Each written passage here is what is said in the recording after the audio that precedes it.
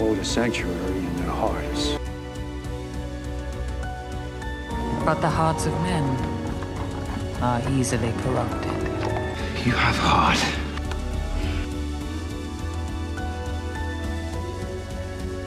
I was never going to let anyone see that they got to me.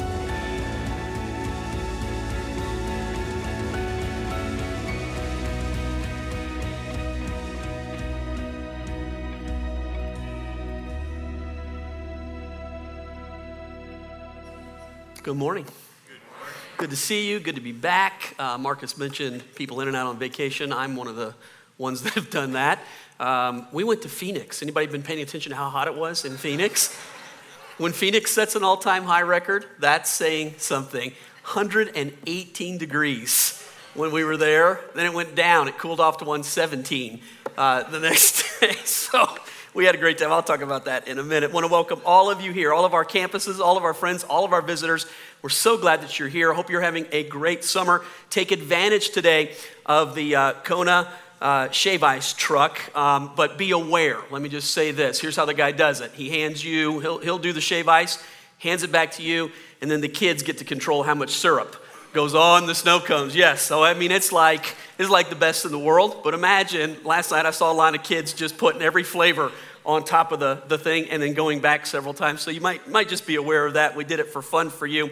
It'll be hot, and I think you'll enjoy it. Update, real quick, before I teach, some really cool, neat things going on. And these happened literally the week that I'm preparing to leave. I got them done right before I went on vacation. And then went on vacation, I haven't had a chance to talk about them. So there's 4 things that are really sweet that we've been working on, that we have in preparation for this year. The first one, my job, our job as leaders, to always be looking at what you give and not saying, hey, it's not enough. Here's what we say to ourselves when you give. How can we make the most out of what's been given? How can we multiply it most effectively? How can we be more conscientious in everything that we're doing? So one of those things that we looked at is all of our properties. We rent one of our buildings where our office is and where our Highlands Ranch campus is. Are you familiar that we have multiple campuses, multiple sites? So our office is held in one building and along with one of our sites, our Highlands Ranch campus. And we rent that building. That building costs us about $25,000 a month to rent that building. I know for some of you like, that's shocking. We actually got a pretty good deal on it. But when we rented it, we put into the lease the opportunity to exercise buying that building at our 3rd year into it. Now, little did I know that the marijuana industry would have such a profound effect on what I'm about to tell you. We put it in our contract that we could buy that building for $2.5 million. We could exercise that right. So we took it to our bank. We took all of our properties together. We just said, look, here's what our rate was 7 years ago. What is it now? And please, would you appraise this building that we're considering buying? That building came back at $3.9 million. So I'll say it again. We can buy it for $2.5, and it's worth $3.9. It's $1.5 million equity. So why? Because the marijuana grow industry, you cannot find warehouse space, and that was originally a warehouse building. And so it's an unbelievable thing that's happened for us. So thank you, marijuana industry, at least for that right there. And then so listen. So we bring that to the bank. The bank appraises it. The bank says, of course we'll help you at that point. We rolled everything into one. It's going to cut our payment $30,000 a month to buy this building. $30,000 a month, rolling everything into one. Think about that right there. It's $360,000 a year without having to ask for any more money.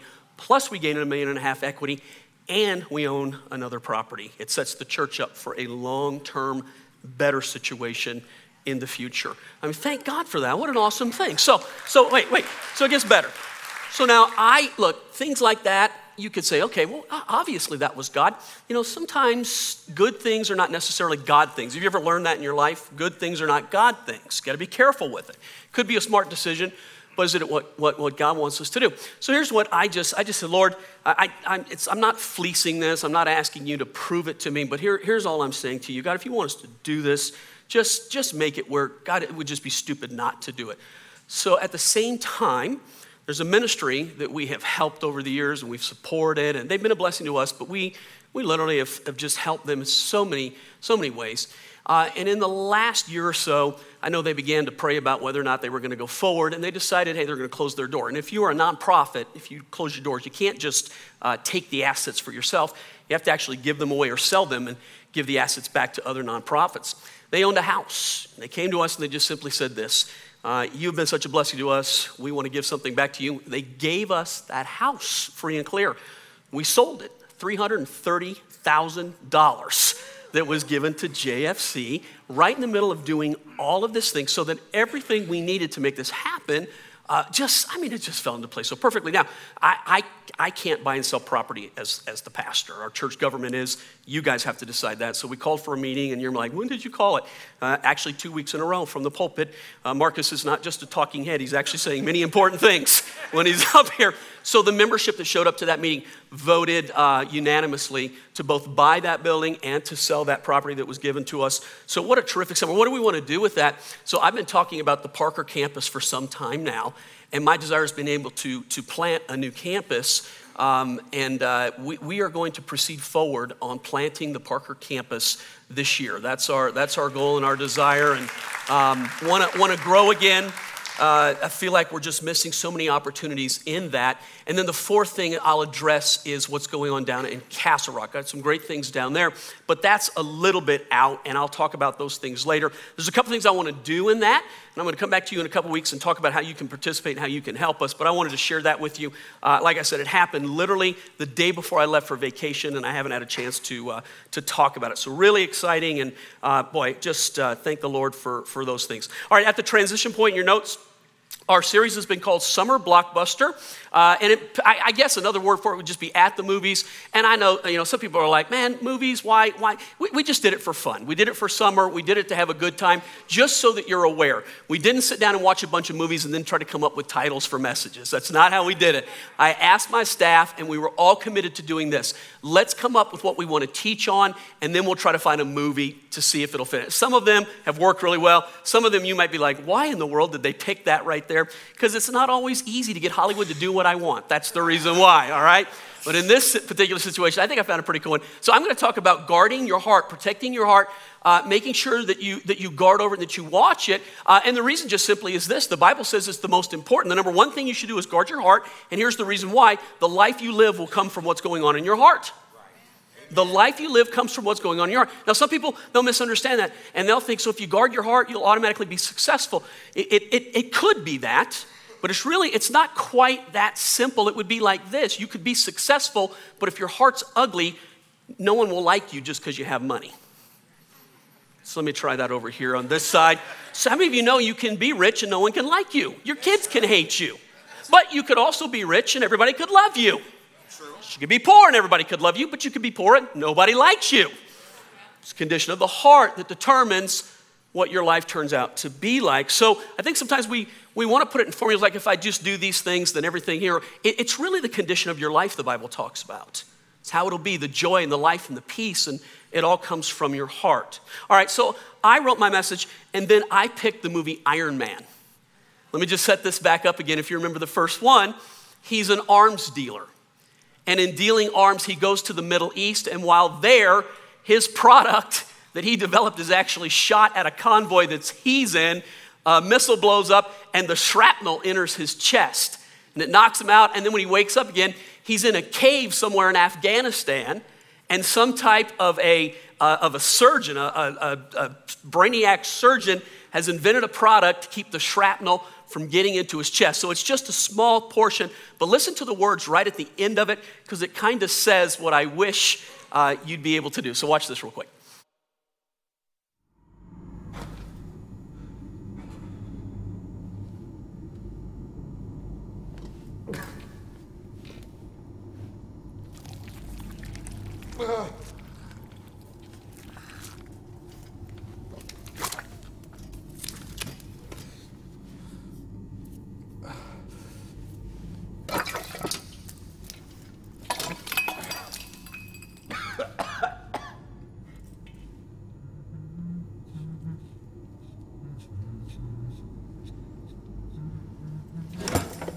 I wouldn't do that if I were you.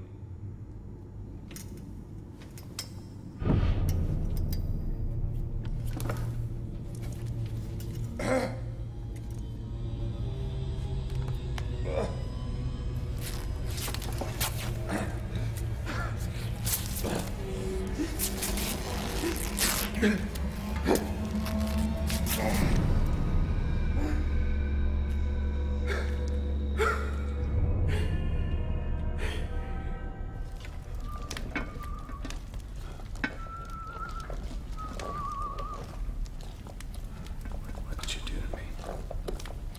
What I did? What I did is to save your life. I removed all the shrapnel I could. There's a lot left, and it's headed into your atrial septum.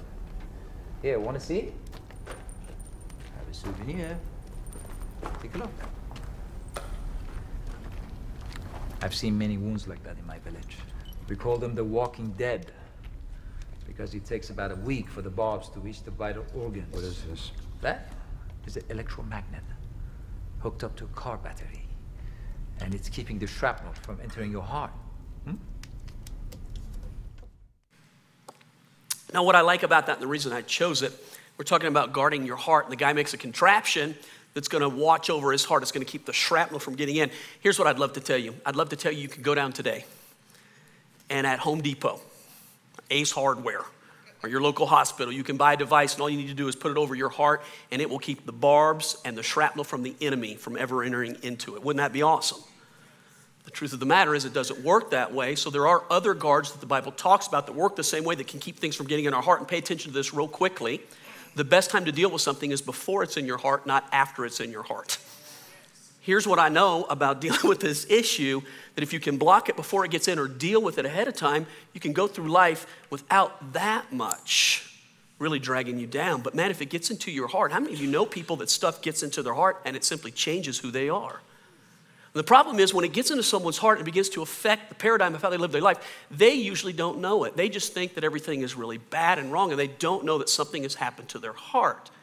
A person that something wicked and ugly and desperately wrong gets into their heart, man, they begin to live from that paradigm. They're the kind of person you can have a conversation in 2016 and they're talking about the thing that wounded them. You could go away on a long trip and come back in 2026 and guess the first thing they're going to talk to you about? The paradigm that they live in. They're stuck in that thing and they don't realize it. That's why I say guard your heart, because the condition of your life comes from it. All right, where do I get that? Proverbs chapter 4, verse 23. Check this verse out right here. Guard your heart. Hey, say these three words. Above all else. One more time. Guard your heart above all else. Look at me real quick. If the Bible is telling us to do this above everything else, you should all lean forward right now. You should open your eyes and you should listen very carefully. I'm going to say it one more time. Above everything else that you do. Your number one priority when you wake up in the morning, some of you would go, it's to spend time with God. I would agree, because that really is the guard ultimately, but the purpose for doing it is to keep your heart in the right place with God. So above all else, guard your heart. Why? Because it determines the course or the outcome of your life. Here's another way to say it. Maybe this isn't quite as pleasant. The life that we're living right now comes from the condition of our heart. Good and bad. That doesn't have to be negative. That can be very positive. The life we're living right now in certain areas comes from whether or not we've guarded our heart, the condition of our heart. The most vulnerable part of you is your heart. Pay attention to me. The most vulnerable part of you is your heart. It is not your body. It's not your marriage. It's not your children. It's not your finances. It's not what other people can. It's not your job. It's not your future. The most vulnerable part of you is your heart. That's the area that affects all of the things that I just mentioned. When I read Proverbs 4:23, above all else, guard your heart because it determines the course of your life. There are two things I see that just jump out at me that I would say to you. First and foremost, the Bible ranks it as this is preeminent. This is number one, above everything else in life, above how you invest, above how much you pray, above everything else that you're doing that we put in priorities, above your marriage. Guard your heart. Pastor, how can you say that? Doesn't that area of our life come in one or two? If you don't have a good heart, you'll have a bad marriage. Thank you, one person who got that. Some are like, yeah, I get that, but I can't say amen because he's sitting right. Okay, all right.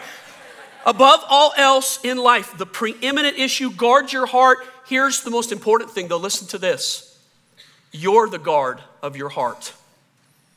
Above all else, you guard your heart, the Bible says. And here's what most believers do. We pray this prayer. God, would you guard my heart? Here's God talking through the Bible to you. Guard your heart.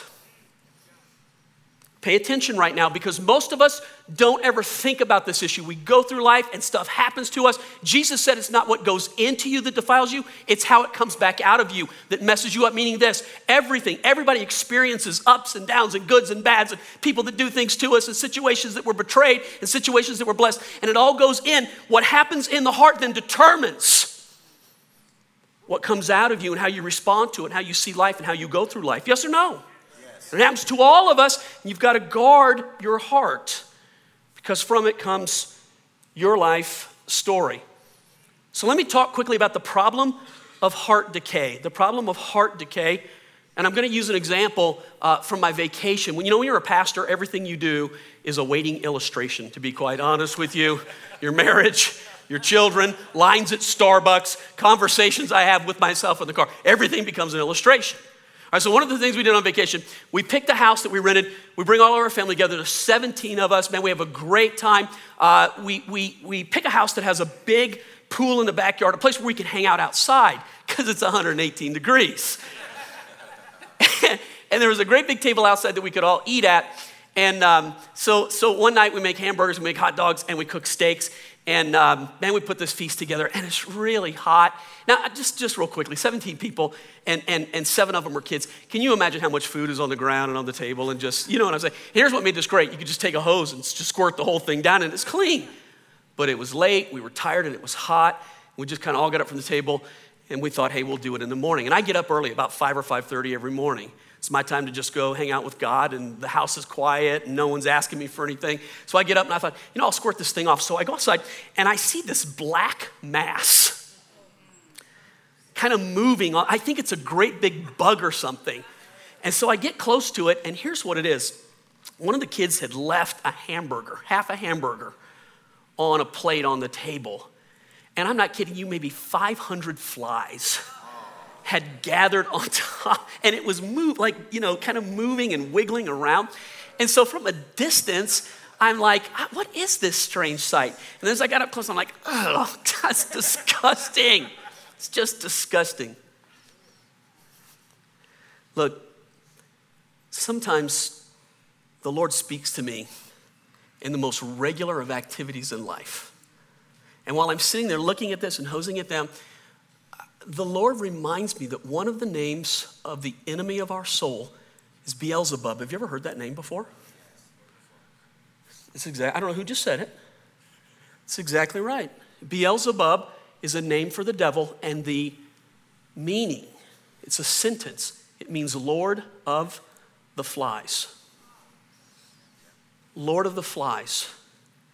I've read that before, but I never connected the idea of the thought behind it, and this is what the meaning is. The enemy of your soul is attracted to the decay in your life. He's attracted to the places that are left out, that are unguarded, that are spoiled, that are dying, that are rotten. He's the Lord of Flies, and he looks for opportunities to bring decay to this world, yes or no? And that's why the Bible tells us you don't wrestle against flesh and blood, but you wrestle against spirits and principalities. And when we fight people, the devil stands to the side and realizes he got in there, brought decay, and we're fighting the wrong thing. Our direction and our attention should always be turned to the thing that's going on underneath, not the thing that's just easily seen on the surface. He's the Lord of the Flies. The problem with decay is that when you find decay in your heart, I can promise you it's an inroad that the enemy has found to come. And here's another name for it. I would call him the father of maggots. Because where you find one, you find hundreds, don't you? So let me give you 4 areas that I believe lead to decay in your heart. 4 areas to guard against, 4 areas to be aware of. Don't just let these things happen to you. Don't just live your life in the world like, hey, I can't control it or I don't have time to think.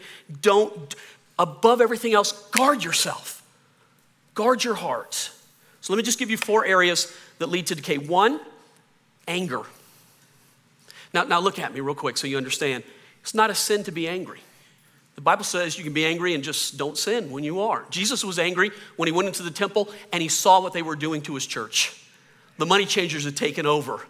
They were buying and selling and they had perverted the cause of God, and Jesus got righteously indignant towards what they were doing, flips over the table, takes a whip, drives them out of his church. Get out of here. Didn't sin, but he was righteously angry. Anger can be used to right a wrong. Anger can be used to change a situation that's unfair. Anger can be used to stand up for injustice. Anger can be used in a way to accomplish the things of God. Yes or no? But you can go further than that and let it turn into something that becomes decay in your heart. When anger becomes rage. Have you ever raged? The people last night raged. Only one of us in this room has raged. That's amazing to me. You've never raged. Okay, I've raged. I have let anger go from simple anger and something that was justifiably upset to a point in my life where I have said worthless things to priceless people in a moment of rage. And then here's what I say to myself after. How could you? Oh, you might have raged then. Maybe you did. How could you do that? What was that? It's not what goes in or what happens that defiles you. It's what happens once it gets in your heart and it comes back out that defiles you. How could I do that? It went wrong in your heart.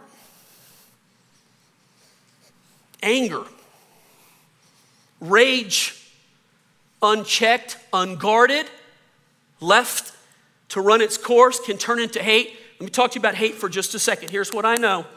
The best time to deal with stuff is before it gets in your heart. That's why the Bible says to guard your heart. The Bible does not ever present itself as a force field that keeps bad stuff from happening to people who love God.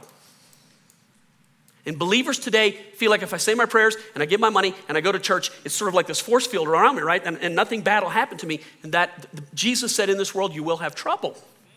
But fear not, I've overcome the world. So the promise of the gospel is not some force field. The promise of the gospel is regardless of what happened, Jesus will never leave you. And in the bottom, we win. When it's all said and done, we win. But rage left unguarded turns into hate. And here's what I have learned through the years in my own life. Hate is better dealt with before it turns into hate. Because once it's in there, it's like a root. And here's the thing about it, man. Trying to get it out of your heart once it's in there is not quite as easy as you think. That's true. And it can come back at the most inopportune times. And it causes decay. And if it gets it, here's what I know. People that get their hearts filled with hate, it's like the devil concentrates his efforts to reinforce that thing in their life constantly. Do you agree with that? It's a weird thing. 4 areas that lead to decay, anger. How about this one? Unforgiveness. So you might go, well, isn't like hate and unforgiveness the same thing? No. Unforgiveness can come from hurt, injustices, wrongs, sometimes perceived wrongs, sometimes just it comes from our own pride where we feel like somebody shouldn't have treated me that, whatever. But unforgiveness probably could be described hurt that turns into bitterness, bitterness that turns into judgment, and ultimately inside of you, what you do is you give away free rent. You're giving away the better part of your heart, and you're carrying around things that are so heavy, so ugly, and you're waiting. This person needs to make it right. You know the Bible, that's why the Bible teaches us you can forgive before somebody asks for forgiveness. The demonstration of that is our Father with his Son. He sends Jesus. We didn't love him first. He loved us. He forgave us before we ever asked him to forgive us. When a person says, I can't forgive, then they don't get God's love. Now, you would point back at me and say, Pastor, if you went through what I went through, you couldn't say something like, here's what I've learned in life. Everybody goes through something. So maybe your story is more difficult than my story. That's why this would become more important to you, so that you can live now. Live. Man, the promise of God is to live, not die. The gospel doesn't change your past. It changes your future. can't take a pencil and erase what happens to you, but I can redirect it so that the Lord wins and the devil loses. You can live. You can prosper. Let me give you the third thing that I think is an area of decay that the enemy just concentrates on: fear and shame in a heart. Tell me fear is not a killer in a heart. Shame. Again, it's usually the result of agreement with the enemy in some area in your life. When shame gets in there, stuff happens to you, it comes your way, and once it gets into your heart, of course the enemy is right, he's right behind throwing the ball at you to hit you, and as soon as it hits you, he condemns you for being hit. He's good at it. When we listen to him and agree, you're right, I should have never done that. I can't believe I'm that kind of a person. Who would do something like that? Look at this scripture real quick. So this is from Genesis. This is the first lie that was ever told. It's the original sin. It's how the enemy works. He doesn't come up with new things. He just does the same thing in a different way, tells lies. That's what he's a good liar. Here's the thought about it. The enemy has no power in your life unless you say yes to the lie. He can't come in and move your mouth like a puppet. He can't come in and make you curse, steal, drink. Can't make you kill, rob, steal. He can't make you do anything, but he can lie to you. And if you agree with him, you empower him in your life. It's not what goes in, but it's what happens once it's in and it comes out. So think about this. The original lie, the devil comes to the man and the woman, lies to them. God's lied to you. That's not really the truth. And if you do this, you can be like God. They listen, they both eat. Now, up until this point, their relationship with God was really cool. God would come every day and hang out with the man and the woman. He created them just so that he could hang out with them, he could love them, and they could love him. And every day, he would come in the cool of the day, the Bible says, and the man and the woman would run out to talk to God.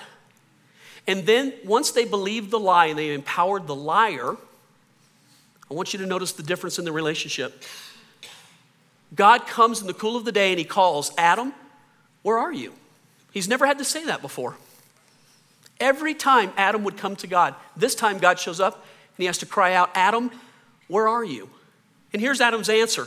I heard you in the garden and I was afraid because I was naked, I was shamed, so I hid. Look at me. It's still the original lie with the original result that when you listen to the enemy, it will do two things. It will produce fear in your heart and shame ultimately.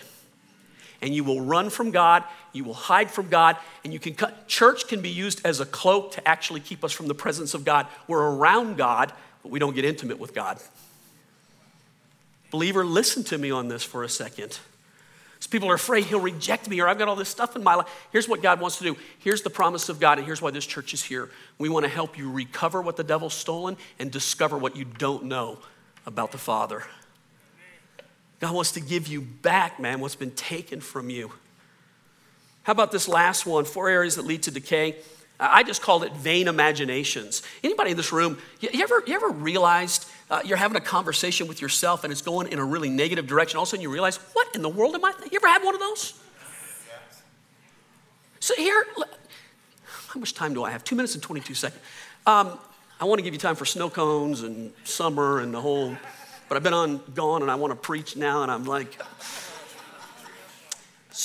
I've noticed when I'm brushing my teeth, is when my brain can just start thinking about, and it's usually, here's what I've learned, I think about the same negative thing that happened to me, and I must have thought about it the first time while I was brushing my teeth, because every time I go to brush my teeth, I have the same conversation in my head, and it's a negative conversation. And it's not until just the last couple of years that I have to stop myself and think, that's not true, say it a different way, quit thinking that way, quit having this conversation about this person, and it must have been the first time I let it go.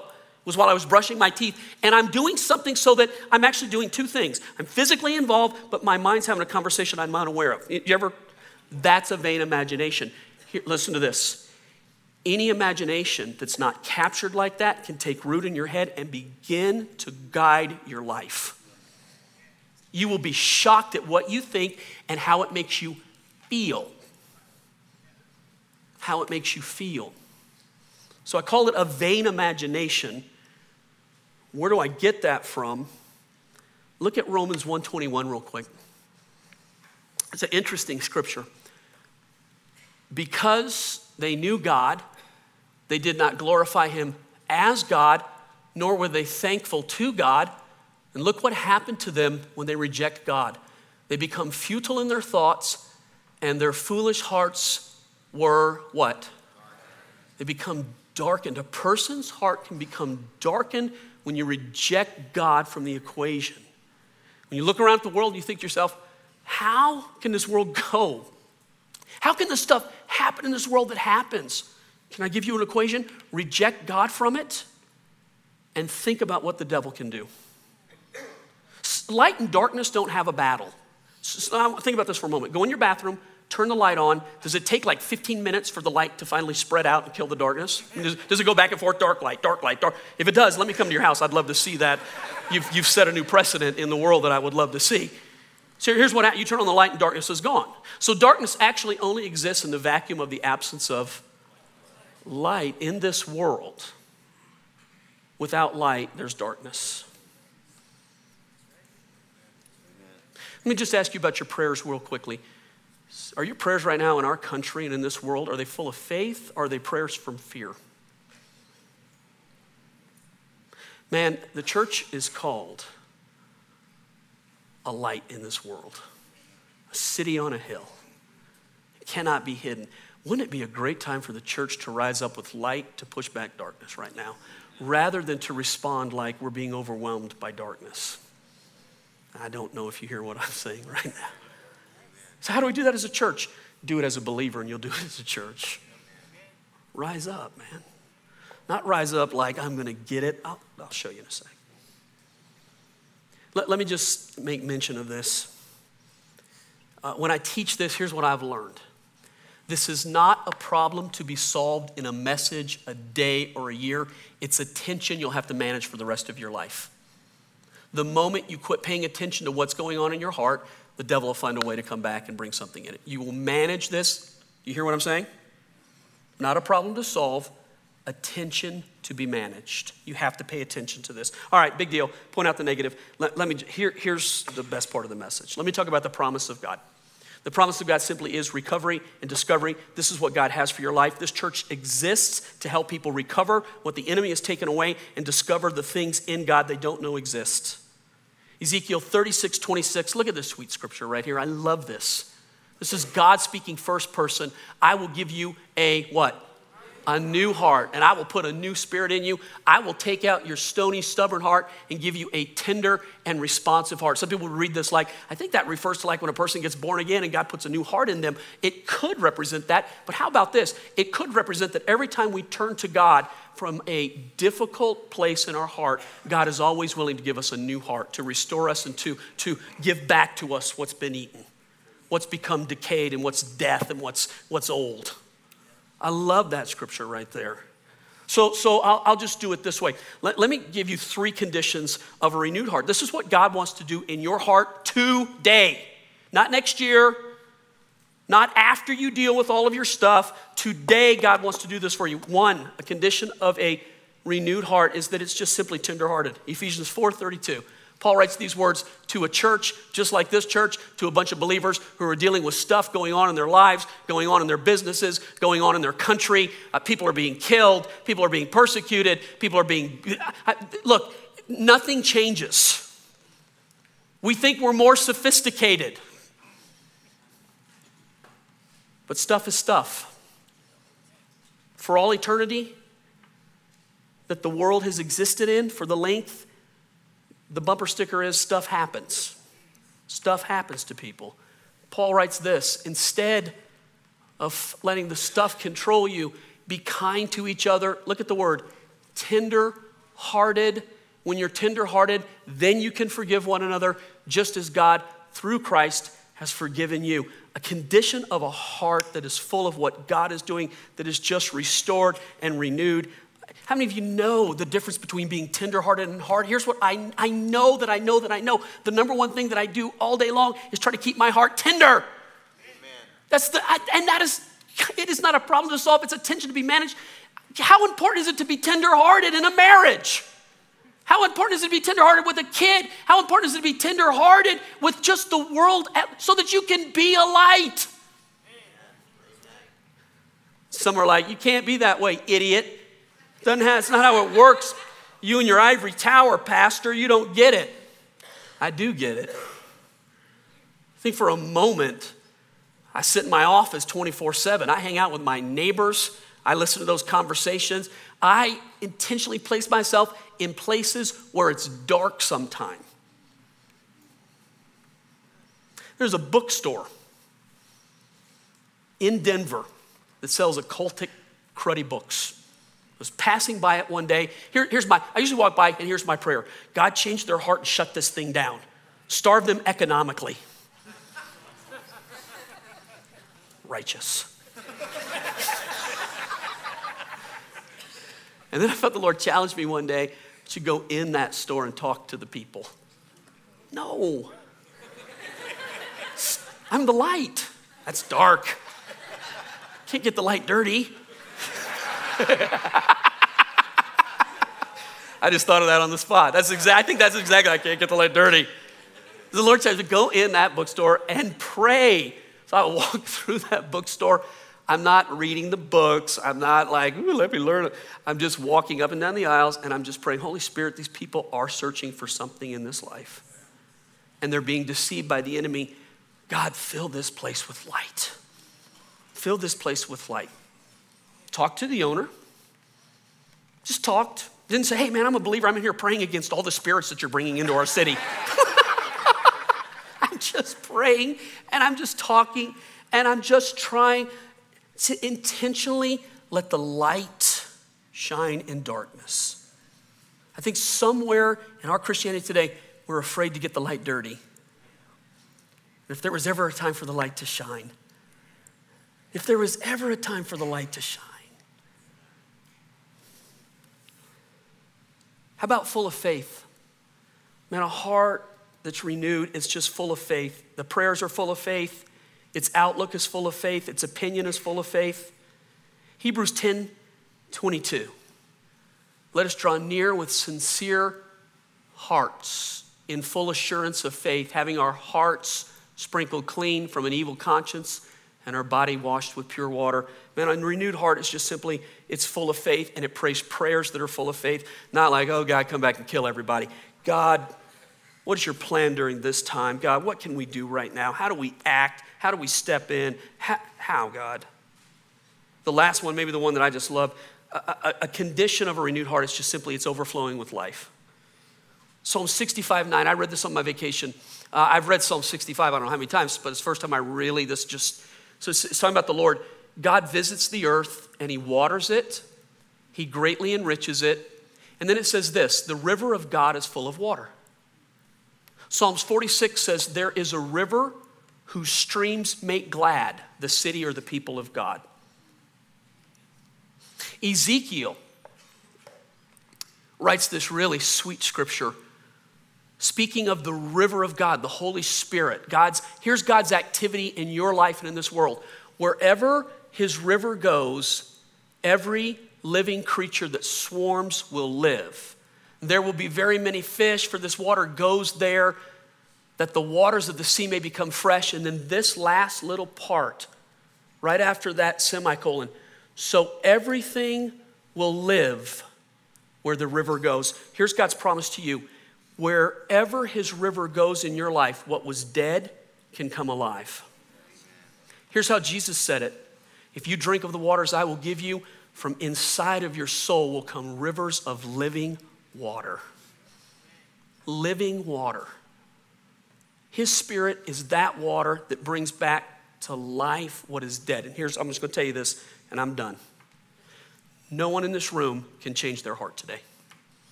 Maybe I can expose decay. Maybe I can give you a comparison to what God wants and what it's like when it's live. But here's the problem. Not one person in this room can change their heart. But here's what you can do. You can say, God, will you change my heart? God, I give you my heart. And God, will you fill me with your life? Because the Bible promises that wherever the river flows, everything lives. So my question to you, would you like that to happen for you? Do you have areas in your life where you need God's Spirit to come and cause it to live again? Do you have areas of decay and areas of death and areas where you just simply, man, you have lost your faith? You have lost your way. You have lost your hope. Where it is dying and not living. And I'm not talking heaven and hell. Your job is not to get yourself to heaven. That's Jesus' job. But your job is to bring heaven to earth, and that's the life of God that should be inside of you. How's that going? What's happening right now? The opportunity is today the Holy Spirit can fill and impact our lives. Right now. Right now. So Lord, we love you. And Father, we submit ourselves right now to the activity of the Holy Spirit. Perhaps you're here today and you're not a believer, but somehow the message touches you and you say, Pastor, I sure would like God to do that for me. Do you know that if you ask God right now to help you, He will help you? Do you know there's not a requirement for you to join a church, get religion, clean yourself up in order to get God's attention? Do you know that God loves you so much that you could walk in this room today never having thought about Him for more than 2 seconds, but if you say to Him today, God, help me, be merciful to me, God, I need you, God will instantly rescue you.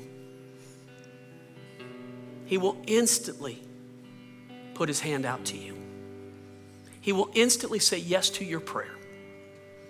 Perhaps you've already said that many years ago. You lived your life for God and you love Him and you've committed yourself to Him, but yet the enemy, somehow, some way, we've come into agreement with lies. Maybe circumstances, situations, things, stuff has gotten into our heart, and instead of guarding it, it got in there and it changed the paradigm of what we think and what we see, what we believe. Fear's gotten in there, shame's gotten in there, anger's gotten in there. Driving over here this morning, I didn't write it in my notes. I thought maybe it was for another message, but I'll just say this. I didn't mention lust, but lust is decay. Sir, I'm going to say sir, it could be lady, but sir, lust is that thing that once it enters into the heart, it hardens a heart. It'll harden your heart against people. If you're married, against your spouse. It takes over. It seems so good at one point, and the outcome is so bad. God's promise this morning is that if you let the Holy Spirit have that area of your life, the river of God can flow there, wash it clean, and restore what the devil's taken from you. Guys, as difficult as that seems, God's power is greater than that issue. What would you want to do with it today? Father, I ask that for every person this morning needing the river of God to flow in their life, needing the Holy Spirit to invade, God, we just open our hearts to you. Change our hearts. Direct our hearts. Father, forgive us for not guarding our hearts, not even recognizing. But Lord, help us right now. Give us a new heart. Give us a second chance for the 1,000th time. Be merciful to us today. And I pray it in Jesus' name. Amen.